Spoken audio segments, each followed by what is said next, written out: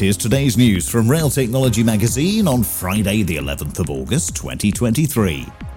French rail operator SNCF has confirmed it has purchased a wind farm from Vol Italia to help it power its fleet of electric trains.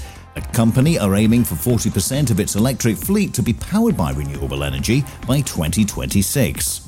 The West Coast Main Line will be shortly undergoing a £15 million upgrade programme, Network Rail has announced.